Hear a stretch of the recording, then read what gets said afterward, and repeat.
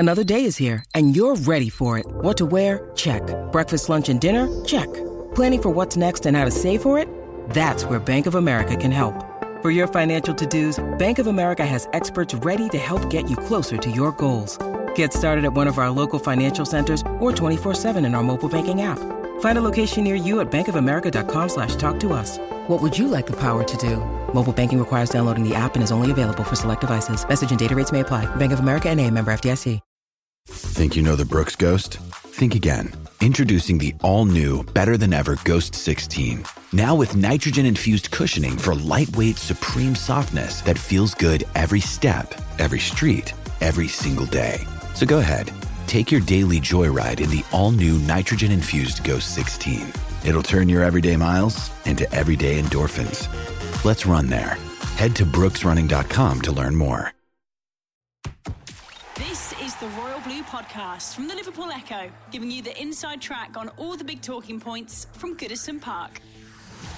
Hello everybody, welcome to the latest edition of the Royal Blue Podcast. We're going live today with myself and Joe Thomas, fresh from the train from Euston back up to Lime Street, and plenty of rain and plenty of controversy along the way. You're itching to say something there, Joe. A 3-hour train journey just fueled by the FUME, I think, wasn't it? I think we could have carried on going. I reckon Preston, Edinburgh would have been in our sights if they'd let us carry on going. Wow. And of course, Gavin Buckland, of course, our regular guest, is here to sit between us and keep good order, I guess. Obviously a goalless draw at Crystal Palace, third round of the FA Cup, and it looked like it was going to be, sort of a quiet evening, maybe one of frustration with the stalemate and it petering out to the draw, which obviously it did. But then there was that hugely controversial incident towards the end where Dominic Calvert-Lewin was sent off after the VAR review, a decision we already know that Everton are now appealing. Your thoughts, Joe, at the time, and your thoughts now, I guess? Yeah, well, I mean, it was a game that really the headlines will focus on the last 15 minutes, won't they? I think, sitting there in the press box at Selhurst Park, still thawing out and getting dry after just being absolutely, I mean, the conditions were appalling all the way throughout yesterday. I think at one point, about an hour before kick-off, the match officials were really starting to get worried about the state of the pitch. Like, I don't know if anyone said that on TV, but you could see him bustling around and just starting to worry about whether puddles were going to start to form. Obviously, that didn't happen. But, 20 minutes out, I'm there thinking, difficult sell this game in terms of how we analyse it. I thought there were positives even at 0-0. Yeah. It wasn't the most cohesive display, but there were some good individual performances from fringe players, and my match report was going to be built around Arnaud Danjuma effectively taking his chance. Didn't set the world alight, but produced a good performance. Probably when there's the most scrutiny on his Everton career so far. Then you have the last 15 minutes. Obviously, you have the red card, which I'll come to next. But you also had the sad scenes of Dwight McNeil getting stretched off. Obviously, the main talking point currently is the red card, and I think that I probably speak for everybody within the press box, and the away fans, the 4,000 away fans, and probably, whether they'd like to admit it or not, the home fans as well, which when that passage of play unfolded, I think there was almost a little gasp of surprise when, just out of the blue, after the chance had gone from that move, we're all woken from our stupor by this strange announcement from the tannoy system at Selhurst Park. It's like an intergalactic funky. It was a really strange way to announce it. Like we'd noticed that back in November, hadn't we, when we were there? These strange noises. It's nothing like what we have at Goodison Park, but to say that the VAR was checking for a red card, and the first question on everyone's lips was, well, what for? And I think that probably goes to the heart of this issue. In real time, nobody, I don't think anybody on the pitch or in the stands, and obviously this includes Chris Kavanagh, who had a good view of it, thought there was any incident of any note there, to the point where everyone was just surprised when that conversation starts happening. We hear there's a VAR check, and then obviously that snowballs the red card. We know what's going to happen, as Deitch is at pains to point out every single time. The referee goes to the monitor. The decision has effectively, it seems, already been made. Still yet to see someone stick with their on-field decision. But, it was a hugely contentious decision. The latest hugely controversial decision to go against Everton during a festive fixture list, which has been filled with them. And it's a source of frustration within the club, outside the club. Heard Seamus Coleman's words after it, spoke to Jad Branthwaite after it. The dressing room is furious. The dressing room, Dyche is mild with his comments. He's measured with his comments. But believe me, the players there, they're incensed by the way that they feel that they've been treated over this Christmas period. It's dodgy decision after dodgy decision. And when you pull them out in isolation, you can maybe say, I can understand why that or understand that. But when you look at the whole collection and you look at the decisions that haven't gone in Everton's favour again, you really start to kind of come across a narrative of a team that is trying to progress against adversity. We know it's got a small squad. We know that it's been hit with injuries. We know they've had tough games over recent week. But it really feels like they've been playing one hand behind their back. When you look at, I don't even think some of these are 50-50s, but even at their most generous terms, when you look at some of the decisions, it feels like every 50-50 has gone against Everton, and that really is having had an impact last night. It's going to be costly for January unless the appeal is successful. I mean, Gav, we were stunned in real time there in the ground. I mean, where the penalty area was actually right in front of us as well, so we were right side on for it. I mean, watching it back at home on the television, maybe, what were your thoughts? Were you shocked? I was just getting the ringing out my ear. Yeah.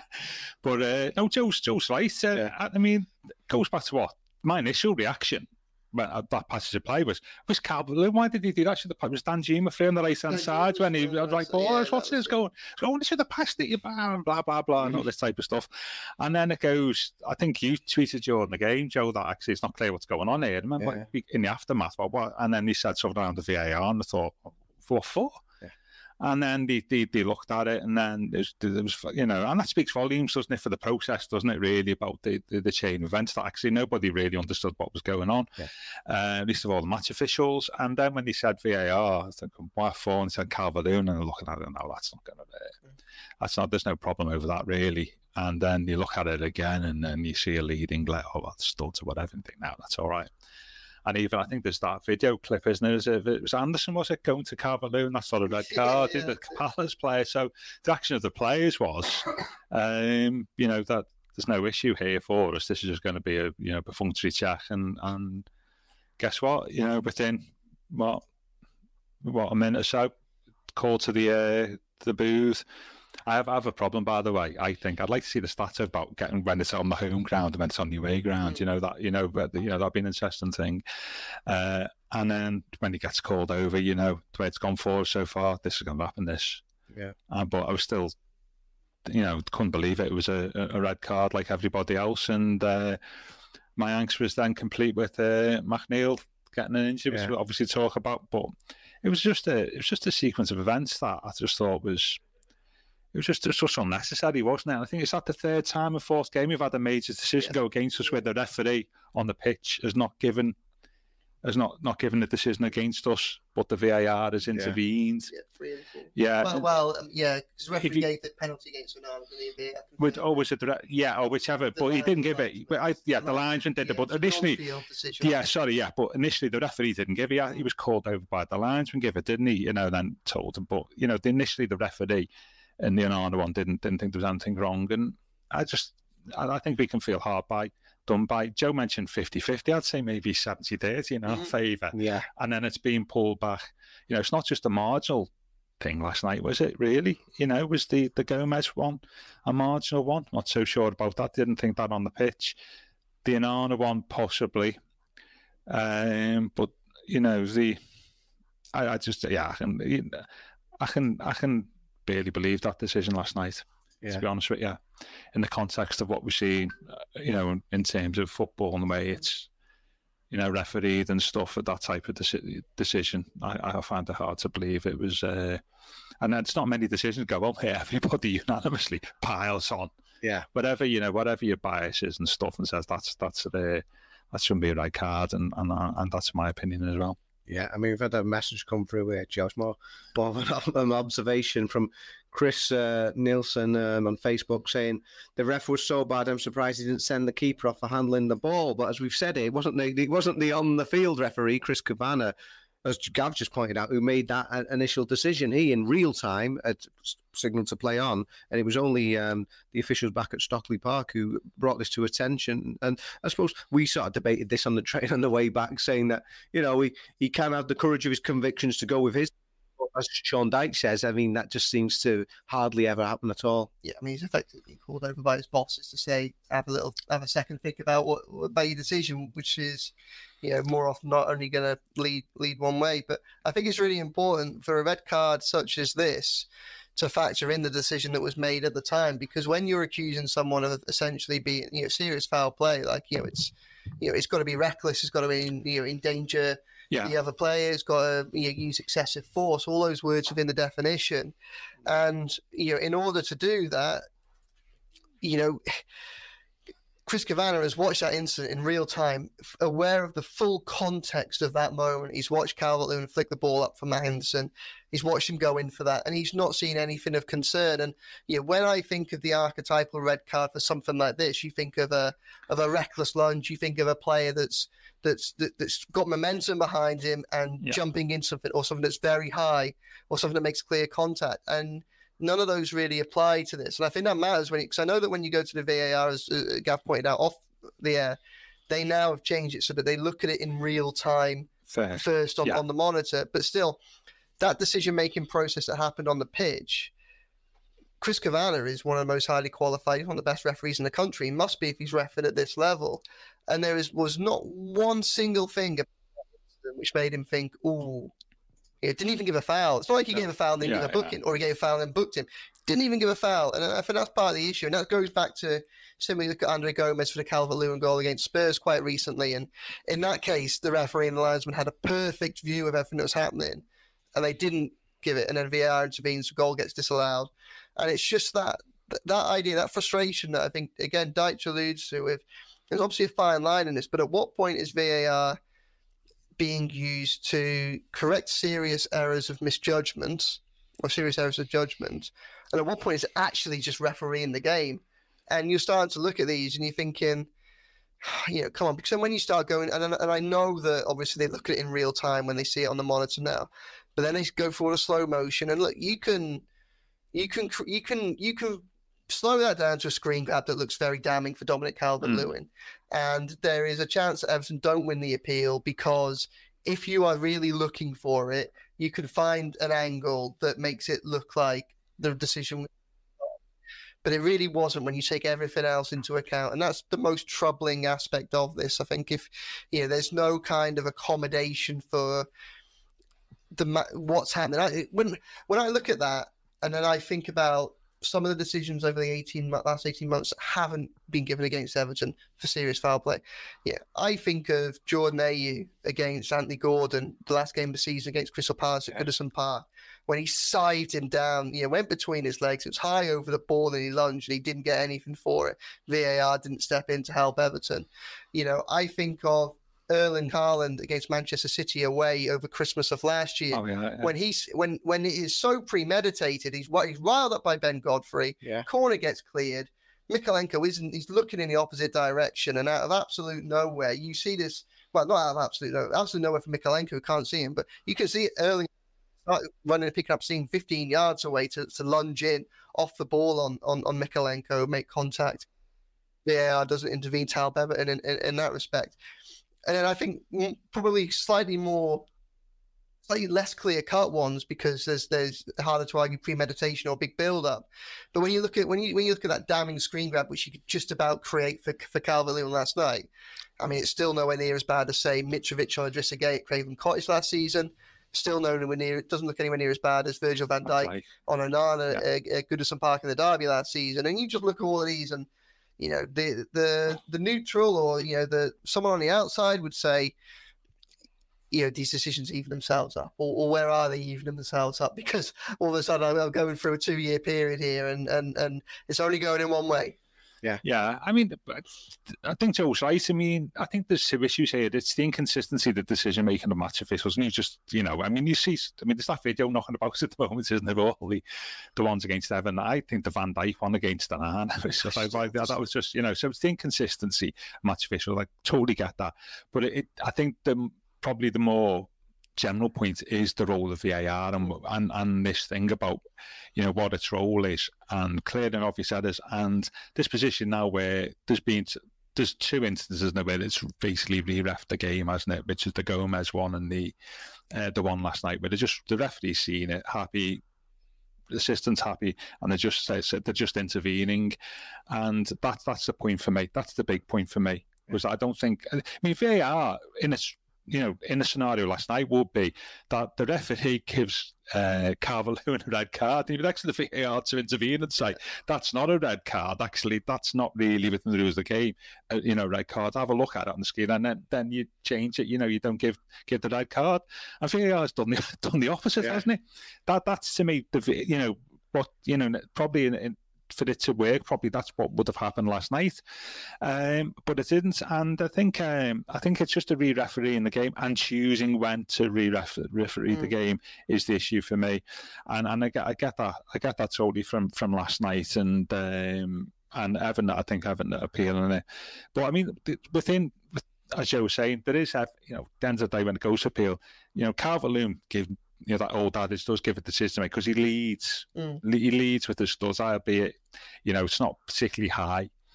And, there's that thing in the law, isn't it, that if you're endangering an opponent, but that's a subjective view, isn't it? Was he endangering an opponent last night? Well, not really, because he hit Klein, didn't he? But it was only like it's not a lunge. It's not a lunge.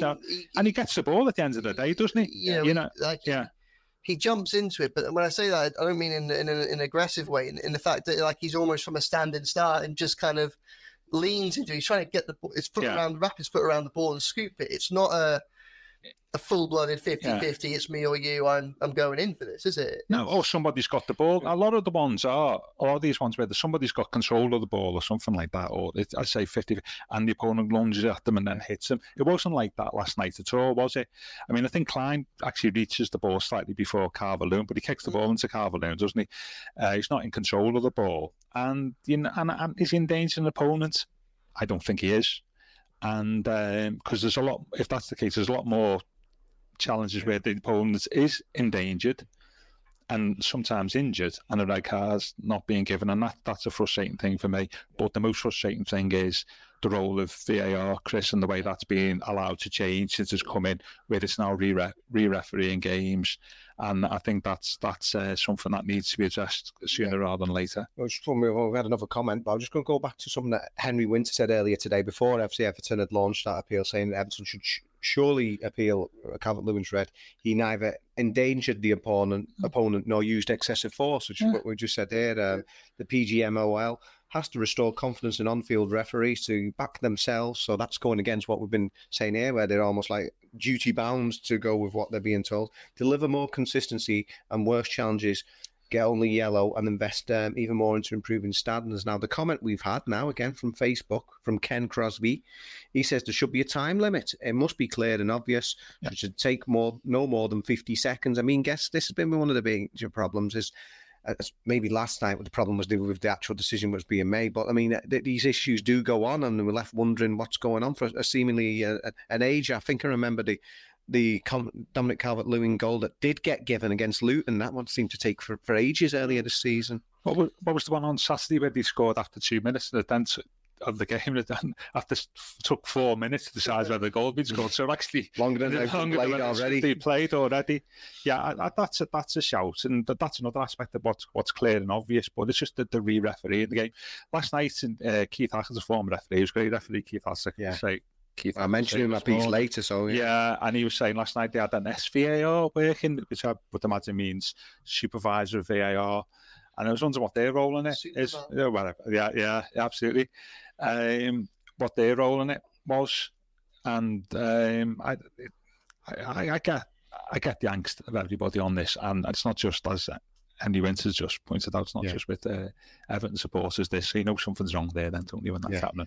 Well, Henry, voice for reason. Of course, people say, of course, Evertonians will react like this, but if Henry Winter is saying stuff like that, well, you probably got a strong case there. So given that, I mean, as we put you both on the spot now, I mean, Joe, would you expect us to win this appeal now? Well, it's quite unpredictable, isn't it? And you never quite know how they're going to interpret the rules of the game. Like I say, I can see a scenario in which they might think Again, it's that serious and obvious error, isn't it? Yeah. Like, I mean, they could find a way to say that wasn't the red card, wasn't a serious and obvious error, but I think it'll be overturned. I hope it'll be overturned, because this is, the corollary to all this. The follow-on point is that, we're talking about this incident in isolation, but that's a big impact. This 3 games, Dominic Calvert-Lewin now misses. Yeah. That was a decision that could have threatened to put Everton out the FA Cup. Yeah. Obviously, it didn't.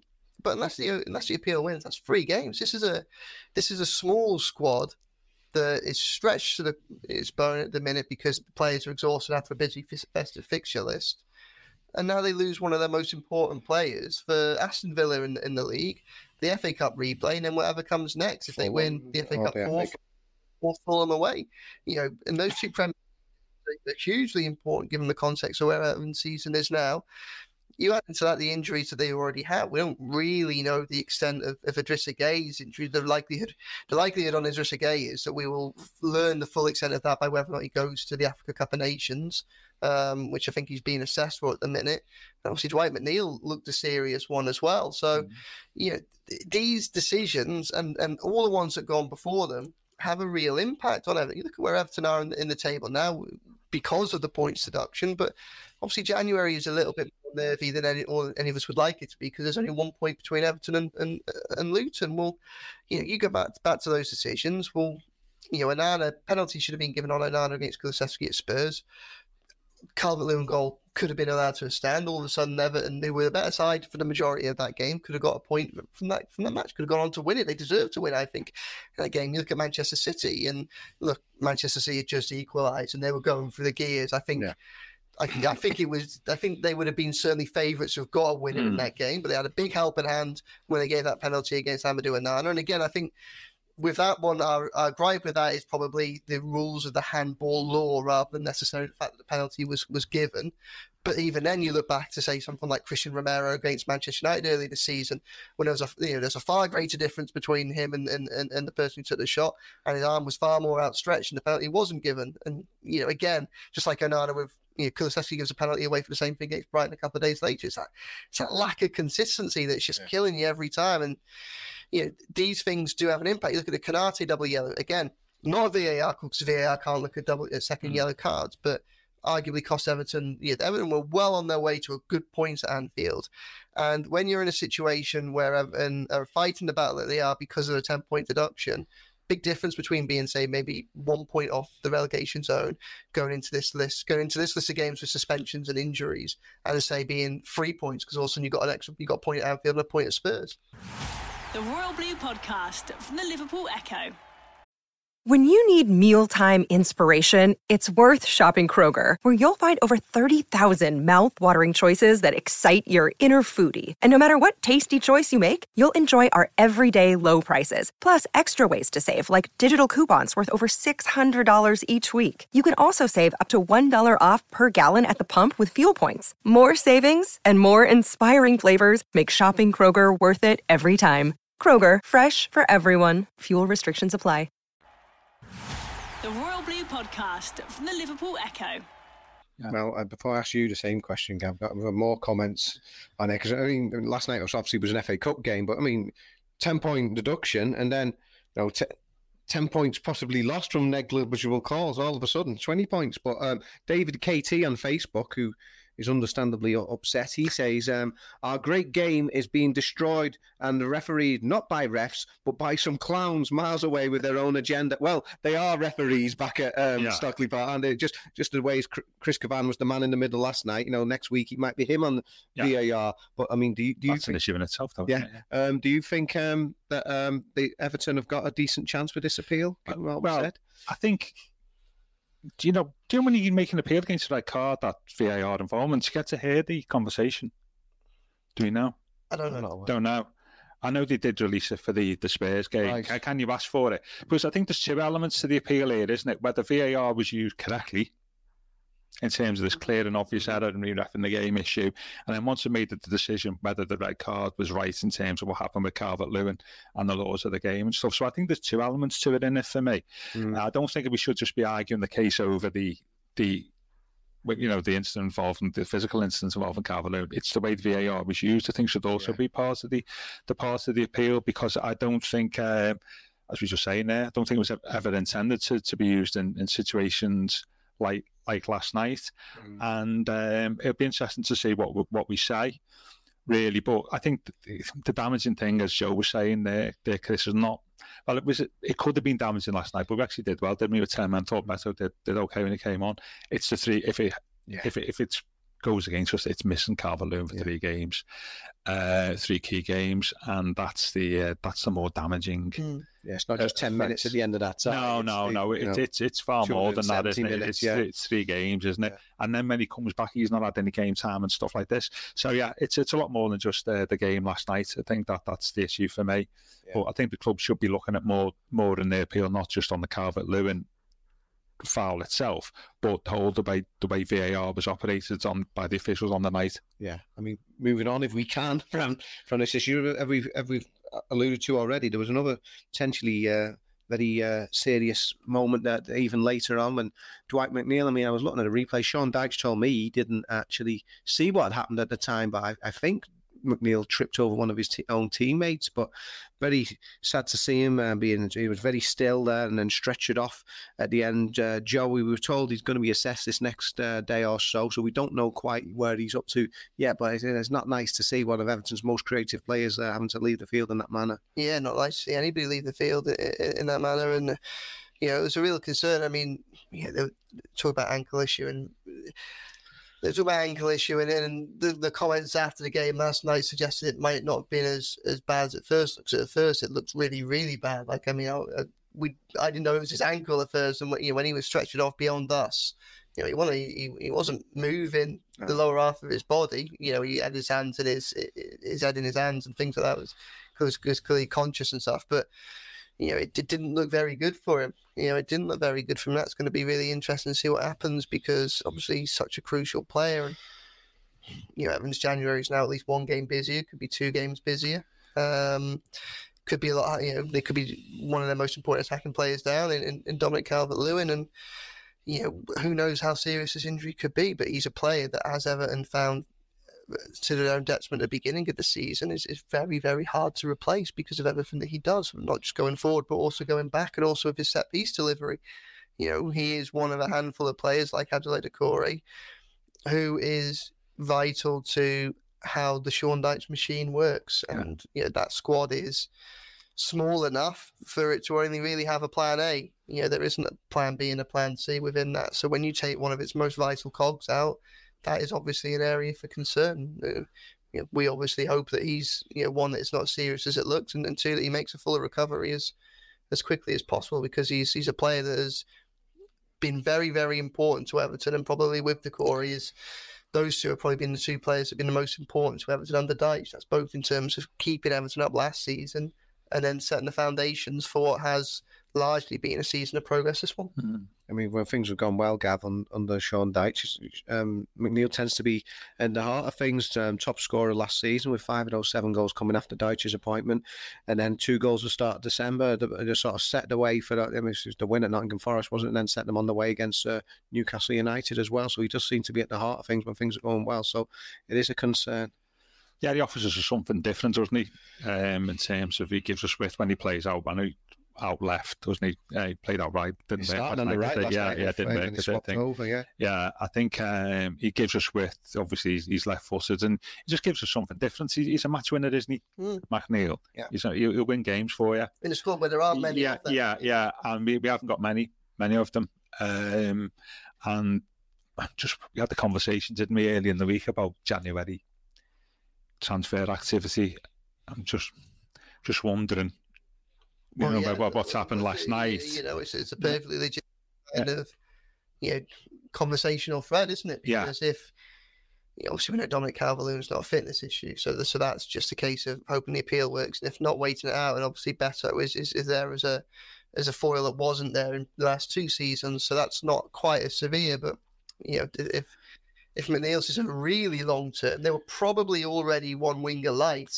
Yeah. And that was a situation that was exacerbated even further by what felt like a real unwillingness of Dyche to use Danjuma. Now Danjuma's had a few more minutes in the last few weeks. I mean, he's had to basically, but he has looked quite good. I thought he looked dangerous against Spurs when he came on, and excuse me. And like I said at the beginning of this, I think he had a good game last night, and that is something which will make all the decisions. Whilst McNeil is out slightly easier, it makes the picture a little bit better than say he'd had a stinker or not being used, but they probably needed another winger anyway. Whether or not they'd have gone out and got one, I don't think they necessarily would have done, but they would probably be in a situation where if an opportunity had arisen, they'd consider it. It's one of the areas of the pitch where they could do with a bit of support. Well, if the news is bad on Dwight McNeil and all of a sudden he's looking at months, then there might not be much money in the kitty for Everton. There might not be much room for manoeuvre, but all of a sudden you are starting to look at that and going, again, this is how the 10 points changes anyway. And don't want to go back to the deduction, but this is why it's not just one punishment. It's 4, 5, 6 punishments wrapped up in a whole host of punishments, because you could be, if I haven't had that 10 points and say Dwight McNeil's out for 3 months, they'd be 11 points away from the relegation zone. And right now you might be saying, you know what, they can probably ride through the loss of him and work with Dobbin and Danjuma. And now all of a sudden you're looking at 1 point, and can Everton afford not to strengthen if McNeil is injured? And if that is the case, that's a system that's supposed to be encouraging fiscal responsibility, actually having the complete opposite effect. Yeah, perverse, isn't it? Well, yeah, absolutely. Yeah. It's a good point. It's not just the 10 points, it's the appeal process, isn't it? Yeah, because ideally you'd want the appeal process. I mean, don't get going down the right rabbit hole there. It's like you want that finished by January only, because that will inform what we need to do, possibly, and other clubs, as we've said. So there's lots of stuff, isn't there, about with this injury that could have an impact on us in lots of different ways. But if you're talking about the players, it always happens in football. The players you least want to get injured always end up more often than not being in the areas you don't have the cover. And McNeil's a player we can not afford to lose for a lengthy period of time, because I think he's a good player, McNeil, and he offers us something different, and he's a match winner, as I say. Yeah. And then the other end of the pitch, we talked about the positives, obviously, on Danjuma, but down at the other end, João Virginia. I mean, I must admit, I'm not a fan of the cup keeper policy. I mentioned that beforehand. Jordan Pickford have played all the games this season, including the cup games, and we talked about this. Perhaps the Doncaster Carabao Cup game might have been more obvious chance to feel Virginia, see what he was all about. But put him in last night for what was actually, as we were discussing, his first game in front of a crowd for Everton, because his previous 3 appearances all come in the behind closed doors COVID era. But I mean, he got top marks from me, 8 out of 10, my highest rated player for Everton, and a couple of crucial saves, keeping him in it from Eze second half. Yeah, he played really well. Everton were under caution this game. I said after the game on the little video that he kept Everton in the game, and what I meant by that was that fingertip save in, I think, the 8th minute of 9 in stoppage time. If that goes in, obviously Everton are out of the cup. They've lost the game. But it was a brilliant save, and he made a number of good stops. It wasn't tested throughout, but he dealt with everything that came to him in his air, dealt with all the shots that came his way, and these were very, very difficult conditions for the goalkeeper as well. I mean, him heading out there at the beginning, you think you could forgive him for thinking, Blinken, could have been Doncaster and away in the team at the bottom of League Two. On a dry night in August, and instead I'm up against one of the most promising playmakers in the Premier League in Eze. In a cup competition against Premier League opposition, slippy ball, with a slippy ball in horrendous conditions. And he acquitted himself very well, and it was good to see. It was quite interesting because I don't think that Dyche saw Palace as a free hit, and I think that I was on BBC London before the game. I was saying this was a game that had actually all of a sudden, out of nowhere, become very, very important for Everton, because they lost. If you count the Carabao Cup game, they've lost 4 in a row, and January is a month where there aren't many games. So there's potential to be a lot more. But whilst that run of fixtures was misleading from a results perspective, because really the only truly bad performance was against Wolves. They were poor against Fulham, but they got themselves back into it somehow. The aberration was a Wolves game. But if you'd had that, and then you'd have had a defeat against Palace last night, all of a sudden for a very quiet January, which is also likely to be quiet-ish on the transfer front, you would have had all of us sat there with our last abiding memories of Everton being Wolves, then being knocked out of the cup, and looking at a table which says that Everton are only 1 point, again, because of the deduction, only 1 point clear of the relegation zone. And from a kind of a PR, from an optics point of view, just from a mood perspective, a defeat last night could have made January just that little bit more nervy and frustrating and angst-ridden than it perhaps deserves to be. Instead, what they've done is, they've ended that losing sequence. They've had a good result, an all right performance, boosted by the fact that some squad players have come in, like Virginia, like Danjuma, and done pretty well. And it's just changed the storyline a little bit. Unfortunately, that good work is then undone by the frustration over VAR and Calvert-Lewin sending off, and also now the worrying position we find ourselves in over McNeil. So it's almost a draw, but at what cost? And we'll find out the cost in the coming weeks. But that was an important game. I don't think that Dyche saw it as a free hit, but what he probably did do was look at it as, this is my last chance to have a look at a few of these players with there being a little bit less pressure. And I think it probably I was surprised that he used Virginia, but I'm glad that he did, because Everton are now in a stronger position because of it. If Jordan Pickford has to miss a game for a suspension or an injury or something like that, then all right, there's still a huge drop-off between him and Virginia when you look at their experience. But at least you've got Virginia there, haven't played in front of the crowd, kept the clean sheet in tough conditions against good opposition. That helps everyone. The situation with McNeil is just slightly better than it would have been, Phil recently just said, because Danjuma came in and played well. And you have to, on a night that was so difficult and so frustrating and so worrisome, you have to cling on to those positives. And luckily there are some positives to cling on to for Everton. Yeah. Golden Virginia, Gav, were you pleased with the display from the young goalkeeper? Like headline, yeah. Spent 12 hours telling me that.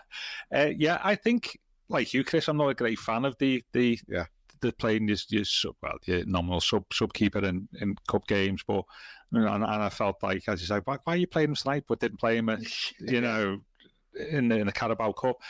But yeah, he was excellent. I thought his handling was good. He did a couple of good punches. I thought in the first half he might have got caught out off him on when the ball went over the far post. I think Branthwaite clear, but actually hit Tarkowski. Mikhalenko Tarkowski deflected over him.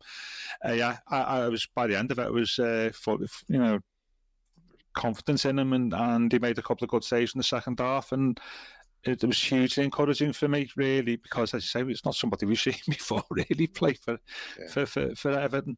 But yeah, good, and he was definitely worth. What do you say? Give him 8 on 10. 8. Yeah, well deserved. Yeah. Joe, we've had more comments. They're coming in thick and fast. Thanks to all our viewers and listeners out there. It's Two Wheel Lucas on YouTube this time, and Two Wheel Lucas says, "Why no slow-mo review of the Beto penalty incident?" Now, this is something Sean Dyche mentioned in the press conference after the game. Also, the red card doesn't happen if Dyche subs DCL earlier, as he should have done. I mean, interesting on both counts. I mean, I didn't think the Beto was a penalty in real time, to be honest. It wasn't something that I was chomping at the bit for the decision to be given. But again, we've been through this with Dominic Calvert-Lewin. Didn't think that was even a foul in real time. And when you say, oh, there's a decision to be made here, if you wanted to find a reason to send him off, you could just about, I'm not saying it's the right decision, you could just about find a still that got you there. I mean, I think we've all seen the still of Beto with the arms around him. And again, when you take that out of the context of what happens, it's a dangerous thing to do in relation to these decisions. But it's as damning as any picture against Calvert-Lewin for the red card, and for that reason, I can understand the frustration. In relation to taking Dominic Calvert-Lewin off, I think he was literally just about to be subbed off. And in fairness to the comments, we saw the impact that Beto had even with 10 men. Corey occupied the centre backs, and he created probably the best chance of the game when he crossed for James Garner, and I think it might bobble before it got to Garner, and he put it over the top from about 12-15 yards, and so Beto came in and had an immediate impact. So I I think they're fair points. Yeah, I think just to finish on, obviously we've mentioned Dan Juma and his contribution, but Amadou Onana, we were talking before we started, Gav. He had a real tough time when Everton were last at Palace. He'd missed the Brighton game. Injury, came back. He was very sort of lacklustre. Dyche took him off at half time, and obviously Idrissa Gueye, who came on, went on to score the winning goal that afternoon. But this time was up against Eze, real battle throughout, and he certainly had some great moments. I thought he had a great can you say great game? He had a very good game. And he's a player, some would say deservedly, has had a lot of stick over the last month, not just because of his penalty against Fulham. He has been way off the pace, hasn't he? And I've seen him a couple of times. I thought he should have gone in harder there. I wouldn't say bottled out the challenges, but I think there was one against, City, where he just didn't appear to be interested. But last night I thought he played well. He just sort of stayed in the centre circle, didn't he? A lot of the game, got the ball, passed it on. His passing was crisp, confident, got rid of the ball quickly, moved it on. And he was probably not even playing at 70%, was he, in Arna last night? I think he just breezed through the game, didn't he? And that's the frustrating thing with him, is there's a lot more with him, even when he plays well last night. There's a lot more to him. And he doesn't really show that, but I thought he was probably our best outfield player last night. I thought he was excellent, and hopefully that's given him. He may have had a kick up the backside at some point, possibly. Hopefully that's given him the impetus for some. Joe was saying some difficult games and difficult times ahead of us if he got a couple of injuries over the next month or two. I thought he was excellent. And what did you give him, mark-wise? And you only got the 7 in the end. Oh, yeah, 7, that's all right then. Yeah, go on. Possibly 8, but I thought he was excellent. Yeah, just going to go to you, Joe. As Gav was saying about Onana's general consistency, just before the Wolves game, actually, because Everton had reached the halfway point in the Premier League, I got the old calculator out and I totted up the numbers from the first half of the season with the player ratings.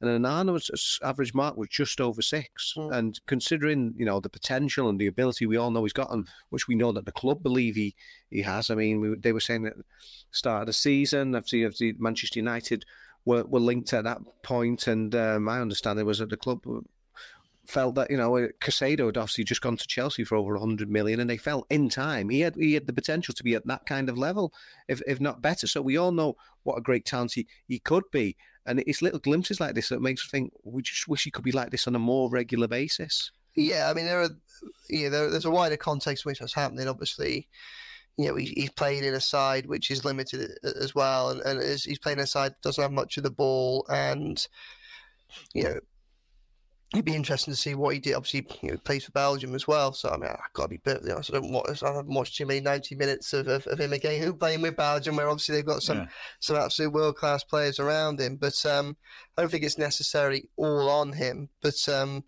we know that he is a real talent. And I think, obviously, the game that stands out for all of us is Dyche's first game against Arsenal when he ran the show and, impressed the Arsenal dressing room. And, Arsenal are a club that's still interested in him now, partly because of that and partly because they can see the talent that he is. Obviously, part of him maturing as a player is finding some consistency, and that isn't easy. And of course, he has suffered injury as well. So he missed a good 4 or 5 weeks in the across November, December. But there's no doubt that there's a talent there. Absolutely no doubt. And if Everton are to get to a position where they can kind of kick on to the next stage of their progress and consolidate themselves as a mid-table side, he's a player that can almost help fast-track them to get there. I think we all probably anticipate that his long-term future is away from Everton. It feels like that's the narrative around him. And it probably feels as if it would take him to move to another club, and then we'll probably see far better from him and go, where was that player for Everton? But I think he's got potential to be there. What he's got to do now is, if that's agenda, he's got to justify the price tag, because Everton will obviously value him very highly, and the better position Everton in financially, obviously things aren't brilliant on that front at the moment, the more willing they'd be to hold out for that. But there's a lot of hype around him, and he still has to live up to that, I think. And he has to find consistency is a big part of that.